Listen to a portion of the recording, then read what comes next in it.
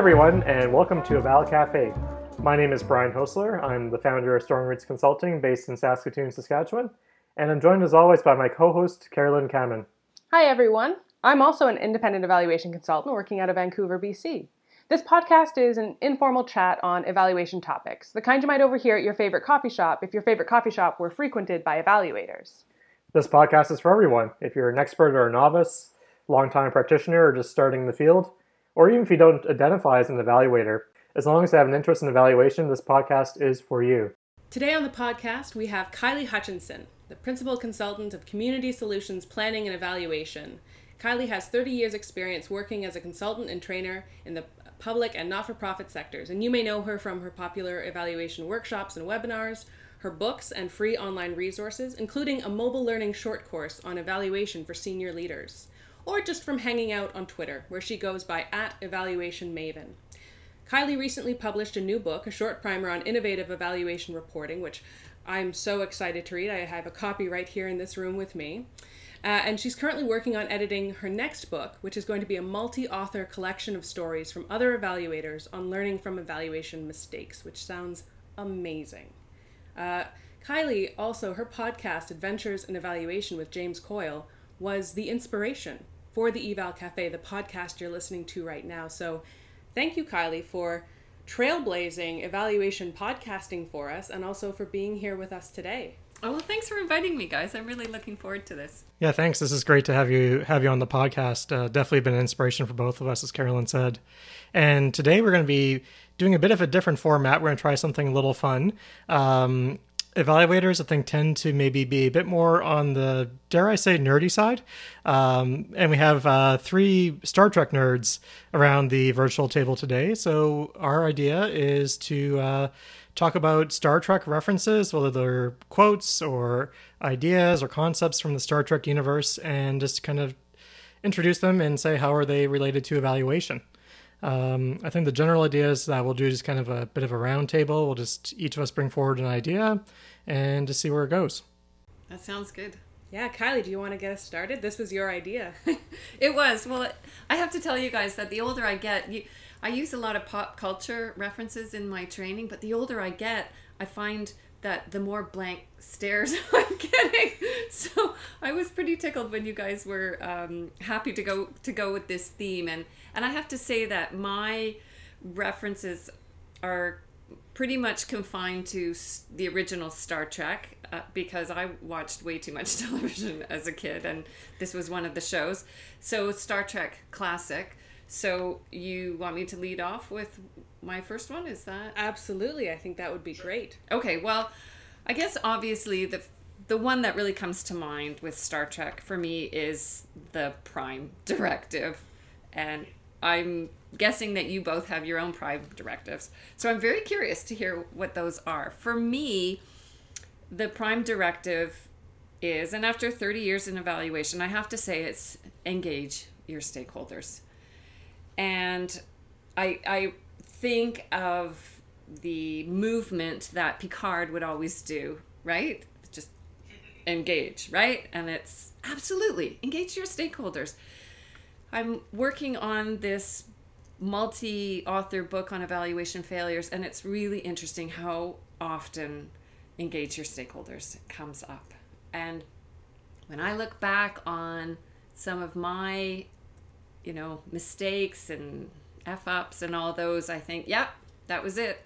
I didn't do that. I didn't engage them early enough at the beginning.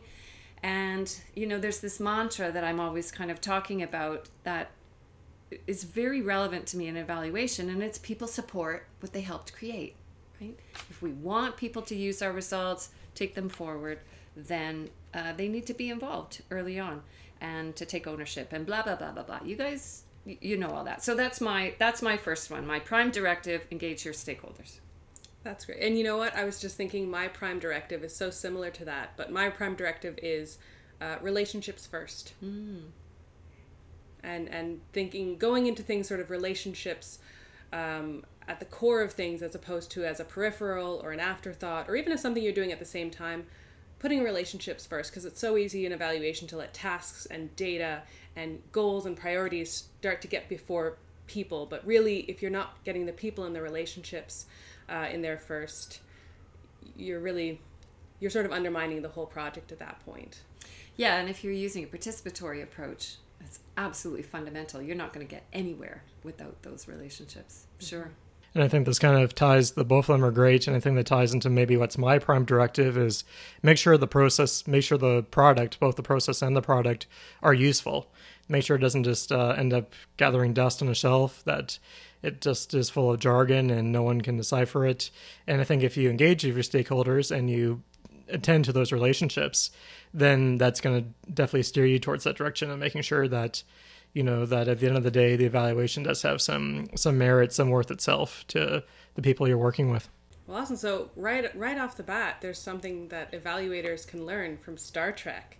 Brian, do you have something that you as an evaluator can learn from Star Trek you want to share with Kylie and me? I have tons, and I have a whole list here, but I'll start with one where it's less an idea and more of a character, and it's not even just one character. It seems like every series, I think we'll focus primarily on the original series, as Kylie said, and maybe Next Generation, but there's always a character who's kind of both an insider and an outsider on the crew. So in the original series, it's Spock. He's, half human, half Vulcan. He has this kind of somewhat different perspective than the rest of the crew.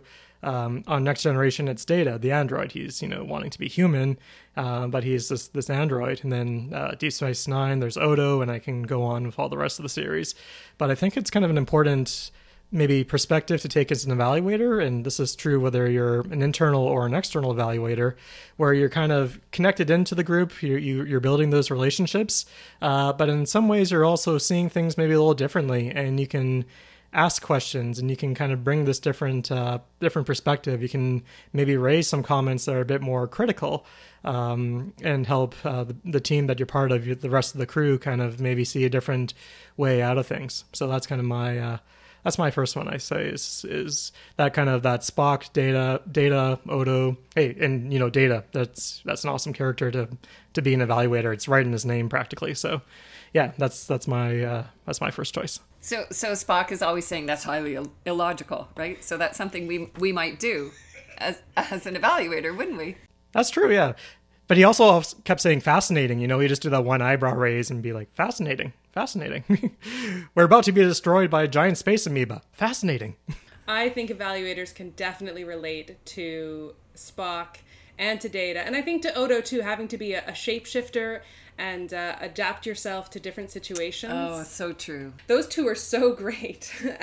I feel a little self-conscious following that up, but the first one that jumped to mind for me when I was thinking about, Star Trek.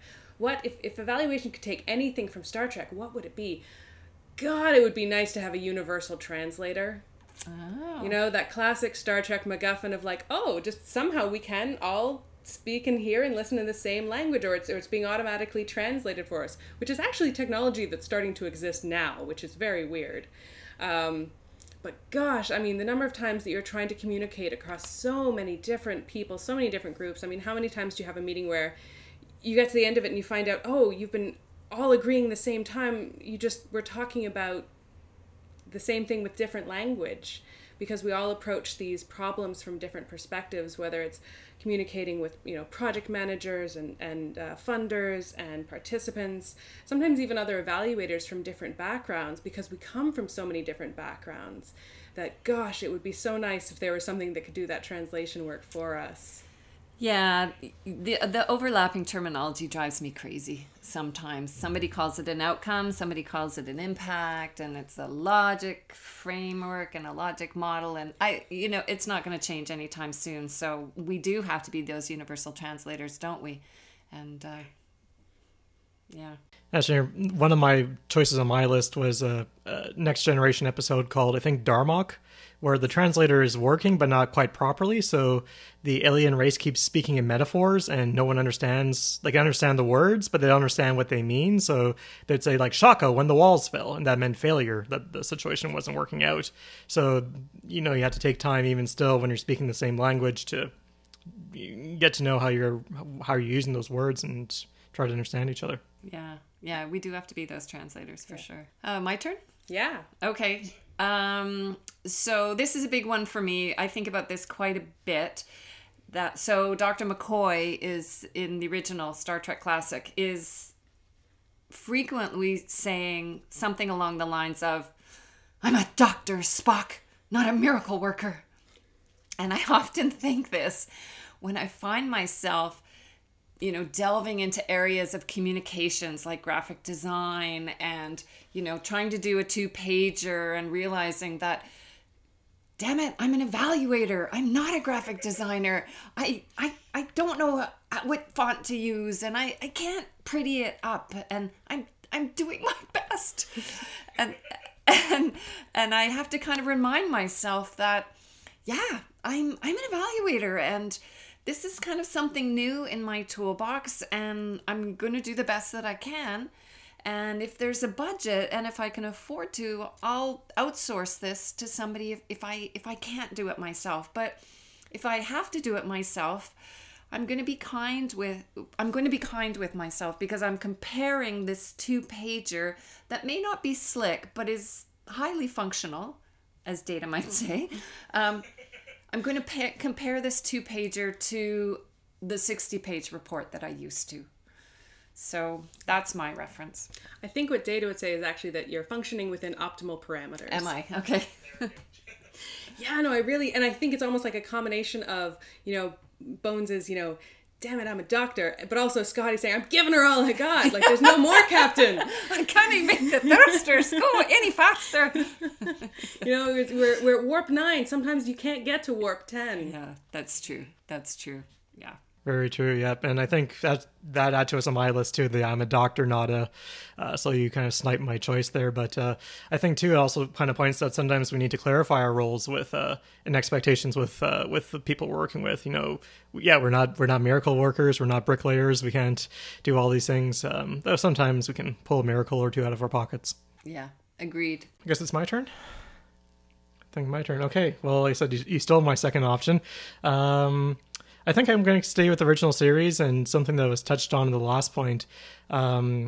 So, traditional scene in Star Trek, they're facing some sort of issue. The warp drive's been disabled, and the captain calls down to the engineer, whether it's Scotty or to LaForge or whoever, and says, "You need to get that warp engine back online." And the engineer says back, "It'll take us an hour." And the captain says, "You have 5 minutes." And I think there's actually a scene at one point where, this is getting too deep, but I think probably a lot of these engineers, if they were truthful to themselves, they'd probably say like, well, it really takes about 30 minutes, but we'll tell the captain it takes about an hour. And then because we know the captain's going to say, yeah, 5 minutes, and then we'll scramble, but we're not scrambling too bad. So I think for us as practitioners and working as evaluators, we need to be realistic about our time estimates, but kind of also being responsive to the needs of the people we're working with, just because sometimes things come up and we need to be ready for that we can get that warp engine, we can rejig that logic model, we can complete that report in no time flat, just if need be. So we sometimes need to be miracle workers, I think, in our work. Yeah. And sometimes I think also we miss those windows of opportunity when our decision makers can use the results. So when they say I need it in 5 minutes, it's not because I just want to make you stay up all night and work extra. It's because they need it in 5 minutes. And instead of being so tied to our process and our data collection and getting our perfect presentation of the results and going through everything, sometimes I think we have to just be really flexible and get whatever information we can to these decision makers at the time. We're very clear about what the limitations are or whatever, but if they need it in 5 minutes, if we're focused on utilization, sometimes we need to produce something, even if it's, look, I'll get, and I've done this many times, I'll say, okay, I can get you a few interviews and I can maybe write up a case study in terms of what's going on right now. I don't have the other data yet, so this is limited, but I can do this for you. Mm-hmm. It'll be something, and the warp engine won't be pretty, but it'll work. Exactly. Yeah. Same thing with small budgets. Sometimes the budget isn't there, so the right deliverable at the wrong time isn't the right deliverable. Very well put. I will quote you on that. Okay, cool. You heard it here first. Can I tweet that? Absolutely. Okay. So I think it's my turn again now. And this one comes out of, like, The Next Generation. That was my trek. That was the one I fell in love with first. And so a lot of my references are coming out of TNG. But one of the best villains of all time in Star Trek was the Borg. Oh, of course. And so my next thought was like, okay, I mean, fighting the Borg was an amazing, impossible. I mean, Picard got turned into the Borg. Sorry, spoilers. I think for a 20-plus-year-old series, I don't think we have to worry about spoilers at this point. If anyone listening to this podcast has not watched Star Trek Next Generation, pause the podcast and go watch the whole series and then come back and listen to this. It's on Netflix. I think as evaluators, we also have a role in fighting the Borg, particularly when it comes to universalizing programs. I think we've all sort of seen that maybe it's the program that has been developed and funded at a federal level with this idea that it's going to be able to be rolled out nationally, and they're going to invest so much into piloting it in a few places, and those rollout plans can be really, really challenging. Even when a well-evaluated program that we know works in a certain area, we don't know if it's going to work everywhere, if it's treated like a copy and paste kind of program or a cookie cutter program. Or even it doesn't have to come down from above. It can even be like those amazing grassroots initiatives that have so much energy and transform a community, and then there's this idea of like, wow, it works so great for us, it's got to work well for everyone, and there's this desire to expand it again without thinking about context and how things that can work in one setting can be affected by so many very specific, very local factors. Sometimes even the fact that it did come out of a certain community can be a huge part of why that program was successful. And as evaluators, it's our job to be aware of that, especially when the goal around the evaluation is to look at, can we scale this project out? And I think our main weapon in fighting the programming Borg would be to turn to Michael Quinn Patton, who is definitely going to get name dropped in this episode, and remember that we should be looking at generalizing principles sometimes as opposed to generalizing exact specific models. So yeah, if I was forced to sum up evaluation in one word, I would have to say it's context. That says it all. And when you talk about disseminating a program, some of your listeners might not know, but do you guys remember when Krispy Kreme came to Canada? Yeah, and Krispy Kreme tanked. As did Target. Exactly. And we all know why Krispy Kreme tanked.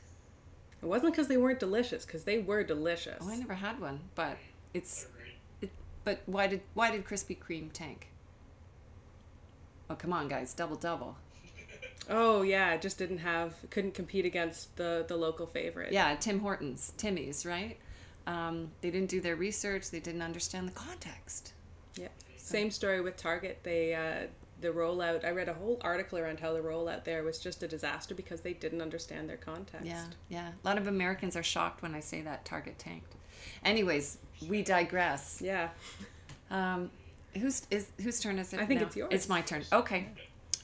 So my third reference is to Boldly Go Where No Man Has Gone Before, and I bring that up just because that was the original. So to boldly go where no evaluator has gone before. And for me, this brings to mind this very blurry line for me about evaluators and utilization, and where do we go with change management? How far do we go into organizational development and organization change management? Because I've spoken about this a little bit before, but for me, I'm just not really sure where that is. Like, I'm trained as an evaluator, and I'm not trained as change management, but I'm interested and I'm curious, and I'm starting to kind of explore the edges of that boundary, and I think that boundary is probably different for every evaluator. But I'm going to be very interested to see over the next few years where we go as a profession with this, and where those lines are. I don't know what you guys think. I think, I mean, coming from a very different perspective as someone who's just starting in their career, and thinking about, where is this going to end up? Where's the whole profession going to end up? Where's my particular career path going to end up? Am I going to end up stranded in the Delta Quadrant at some point? And having to make decisions like, how much do I want to invest in skill sets outside of evaluation? Do I stay an evaluator? At some point, would I evolve and change into something completely else? Not unlike Kes from Voyager. I just had to get a Voyager reference in there somewhere. Acknowledged. I think it's a fascinating question, and I don't know the answer, but I'm so excited to see what happens. Yeah, I think it's going to be a time of very, very interesting change. Yeah, that's a good point around change management. And one of the hats that I wear in my work is around strategic planning. And I've come to realize that strategic planning and evaluation are really two sides of the same coin, that in that planning work, you are defining kind of long-term outcomes and start thinking about how you're going to get there. And then evaluation is kind of just the next logical, if I can use that word, step on the way there. And then if you're planning, part of that's always looking back to see what's come before, and often that's your evaluation reports. Yeah. Yeah. And Kylie, you were commenting on all the sort of neat Post-its I've got up on the wall. It looks like a beautiful mind in here. Brian, you can't see that, and our listeners can't see it either. So this is actually a project I'm working on with my sister, who is moving into the world of service design. And she's an industrial designer, a totally different career path than I took. She was the jock, I was the nerd. She went to art school, I went into sciences. But our career paths have converged in a lot of ways, and we're now working on very, very similar things around intervention design and evaluation and building services that work for people. Very neat. So. Very neat. I wish I could describe the wall in Carolyn's office. It's absolutely fascinating. I've been staring at it for the last half an hour. Brian, do you have something else on your list for us? I got a lot, but I'm going to go to this one here. It's actually going to be a 2-for-1 a little bit, talking about developmental evaluation. And there's actually one original series episode which reminds me of MQP's origin story for developmental evaluation. So I think it's in his developmental evaluation book where he talks about meeting with working with a program team, and they're saying like, formative, summative. Do you guys have any other kind of evaluation except for those two? And he kind of thinks on the spot like, we could do developmental evaluation. Yeah, it's a very new practice. And there's an original series episode called the Corbomite Maneuver, where Kirk is facing down this ship of immense power, and he says, we have this secret device on our ship that will completely blow you up if you try to harm us. And he's just completely bluffing or coming up with something on the fly. And that's kind of when I was thinking about that, I was like, oh, that kind of sounds a little bit like the developmental evaluation origin story. So I mean, hopefully MQP was not facing down a being of immense power at that point. But I think more broadly around developmental evaluation, Deep Space Nine, the whole series, I'm going to say, is like developmental evaluation. Unlike the other series, which are much more kind of episodic, they're on a ship, they have a strict hierarchy, they have things they do, they go and see people, they visit planets, or they encounter beings. Deep Space Nine is on a space station, and there's the Federation, there's the Bajorans, the Cardassians, there's all these different groups, there's all sorts of shifting goals and allegiances and alliances, there's different moving parts, there's rapid change happening, there's a new wormhole, there's a war that breaks out, all sorts of things. So it's really a situation where there's no best practice model. Starfleet can't come in and say, well, just run things like a Starfleet ship. Well, no, that doesn't work here. So it's just a great example, the whole series, I say, of how do you work in kind of the more adaptive, fluid spaces. And that's, I think, where a lot of the programs we work in are kind of heading towards, or really already working in that area. So just go watch Deep Space Nine. That's, I guess, what I'm saying. That's great advice. This is half evaluation podcast, half just shilling for Star Trek. I love it. I think my next one, you know what? We've already talked about the Prime Directive, but there's another great tradition in the Star Trek series, which is violating the Prime Directive. That probably gets done at least once or twice a season in every single series. Because I was thinking about, what is the Prime Directive? The actual Prime Directive of Star Trek is a non-interference policy with species that have not yet achieved warp drive. Right. So that you're not interfering with the natural development of societies and cultures. And that makes a lot of sense, especially within the Star Trek universe of like, okay, you know, let's not, you know, let's give everyone a chance to develop before, you know, getting in there and bringing all these sort of outside influences and advancing all of their technology. And I was thinking like, okay, from an evaluator standpoint, what does that, maybe this is a case of, okay, evaluators don't go to a program too early when it's still getting it on its feet and start bringing in things like formative and summative evaluation that could, you know, hinder its growth. And I think that's probably a good message. But of course, there's always reasons and times to violate the Prime Directive, because really as evaluators, we usually encourage evaluation to get in there sooner rather than later. But I think that's pretty much the argument behind developmental evaluation is it's not don't go in too early. It's when you're going in the series, it's always for a reason. There's always some higher purpose that says, okay, in this instance, then we should violate the Prime Directive. It doesn't apply here, or there's something else that's more important. So I think as evaluators, it's not necessarily never interfere with that developmental, that design process. But I mean, clearly all of us on this podcast are very much in favor of developmental approaches. And I think those are the kinds of reasons why sometimes that Prime Directive might not apply. Oh yeah, absolutely. And when I think of, you know, sometimes we're told we have to be kind of hands-off and objective and the fidelity and don't mess with that. But frankly, it's so obvious to me that evaluation is an intervention in itself every time, right? Simply interviewing something. Carolyn's like practically jumping on the couch right now. Every time you interview somebody, simply the act of asking about it puts it on their radar. And yeah, who cares, right? If it's a good intervention and if it's working towards social change, that's my attitude. Who cares? I don't know. I'm not doing RCT, so that stuff doesn't worry me. Yeah, I think we're all a little bit more from the Kirk school of yeah, just get in there, do what needs to be done. Yeah, it's hard to be a Spock. The Kirk School of Evaluation. That sounds like an interesting. There's a Picard School of Management, I think, apparently, or a Picard School of Leadership. There's a Twitter account and everything. We'll find it and put in the show notes. But we'll need a Kirk School of Evaluation. Just go in there and talk the computer to death. I don't know. He always does that, right? He finds a computer that's ruling society and he somehow talks it to death, which I don't think is how computers work. But anyway, we're going really deep on this. At least I'm going really deep on the Star Trek references here. So how are we doing for time? Do we have time for more, or? I think we do have time for maybe one more each. One more each? Okay. Well, I noticed I wrote down on my list sheet I can actually do a Wookiee sound, but I realized later on that's Star Wars, not Star Trek, so never mind about that. I still kind of want to hear Kylie Hutchinson do a Wookiee sound. My Wookiee sound? Is there a vote? Do we have a... Let's see if I can do it. No, I can't do it. I'm choking.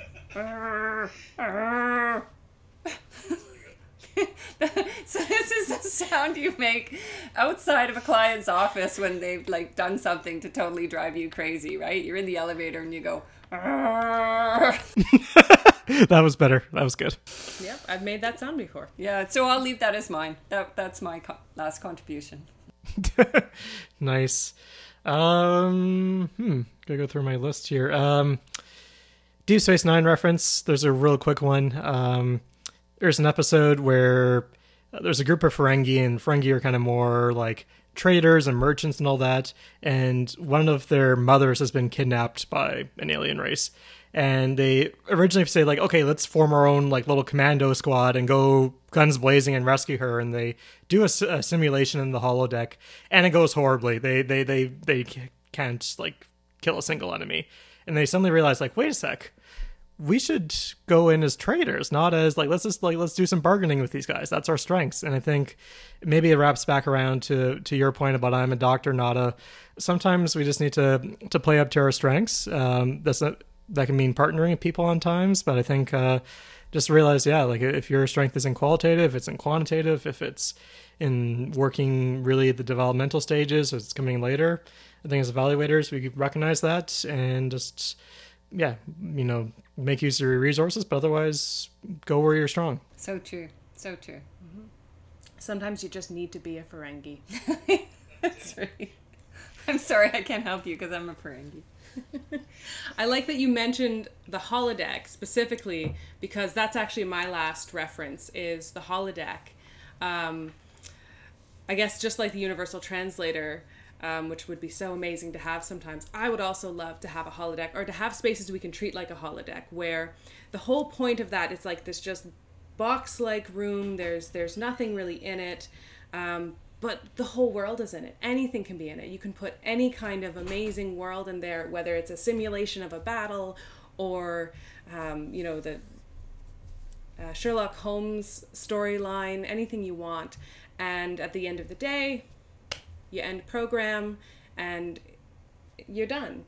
And I would love if we had more approaches with our programming and services and the way that evaluation interacted with that, where we got to treat those spaces as experimental spaces, as opposed to, we're rushing to implementation. I mean, sometimes stuff that happens in the holodeck does have real life implications, like when Moriarty escapes. But just being able to say, hey, this is a space in which we can create and we can experiment, and if something's not working out, we can delete and start again, or go back and start again. We don't have to get it right the first time. We don't have to have the finished final product. This is a experimental space. I would love to have that. And sorry, are you experimenting with evaluation stuff or with program stuff? I think probably either. I mean, I think I was thinking programming, and I wish that evaluation could support that, using our skills to support the experimentation of, we're going to try something, and it's okay if what comes back is evaluation says no good, because that just means we've learned what doesn't work and now we can try something else. Mm-hmm. It's nice to work with programs where you can experiment with new evaluation stuff. I came this close this year to being able to do social network analysis. I was so excited. But I had a relationship with the client that I was able to say, look, I've never done this before. This would be my first time, but I'd like to try it. And if you're willing to take a risk, and, we can do this. And it was very comfortable that doesn't happen all the time. That reminds me of one approach around prototyping, and Carolyn, you're probably familiar through your sister maybe with this idea, but it's the idea of trying small little experiments where it's not going to be the final form, but it's something that you can try out, and it's specifically as a learning tool. So I can include some references for that in the show notes. So not quite a full holodeck, which would be really cool to have, where you can just run a whole program and just get all the results that way. But there's some ways we can play around with that. I'd love a holodeck for interviewing people. Oh gosh, that would be nice, wouldn't it? Yeah. I think that's bringing us to the end of our episode. So I just want to say thank you again, Kylie. You have been amazing. But I also wanted to ask you, where can we get your books, your amazing books? So I've got 2 books. One's a guidebook on developing a program sustainability plan, and the second one is a new one out. It's a short primer on innovative evaluation reporting. And it's available on Amazon, and it looks at why our traditional styles of reporting aren't really serving our audiences that well. I talk about some principles for more effective reporting and some ways to make your key messages stickier, and then I explore some alternatives. So people can find that on my website, communitysolutions.ca, or on Amazon. Great. Thank you so much. I think we have just gone where very few evaluators have gone before. Sorry. Well, thanks very much for coming, Kylie.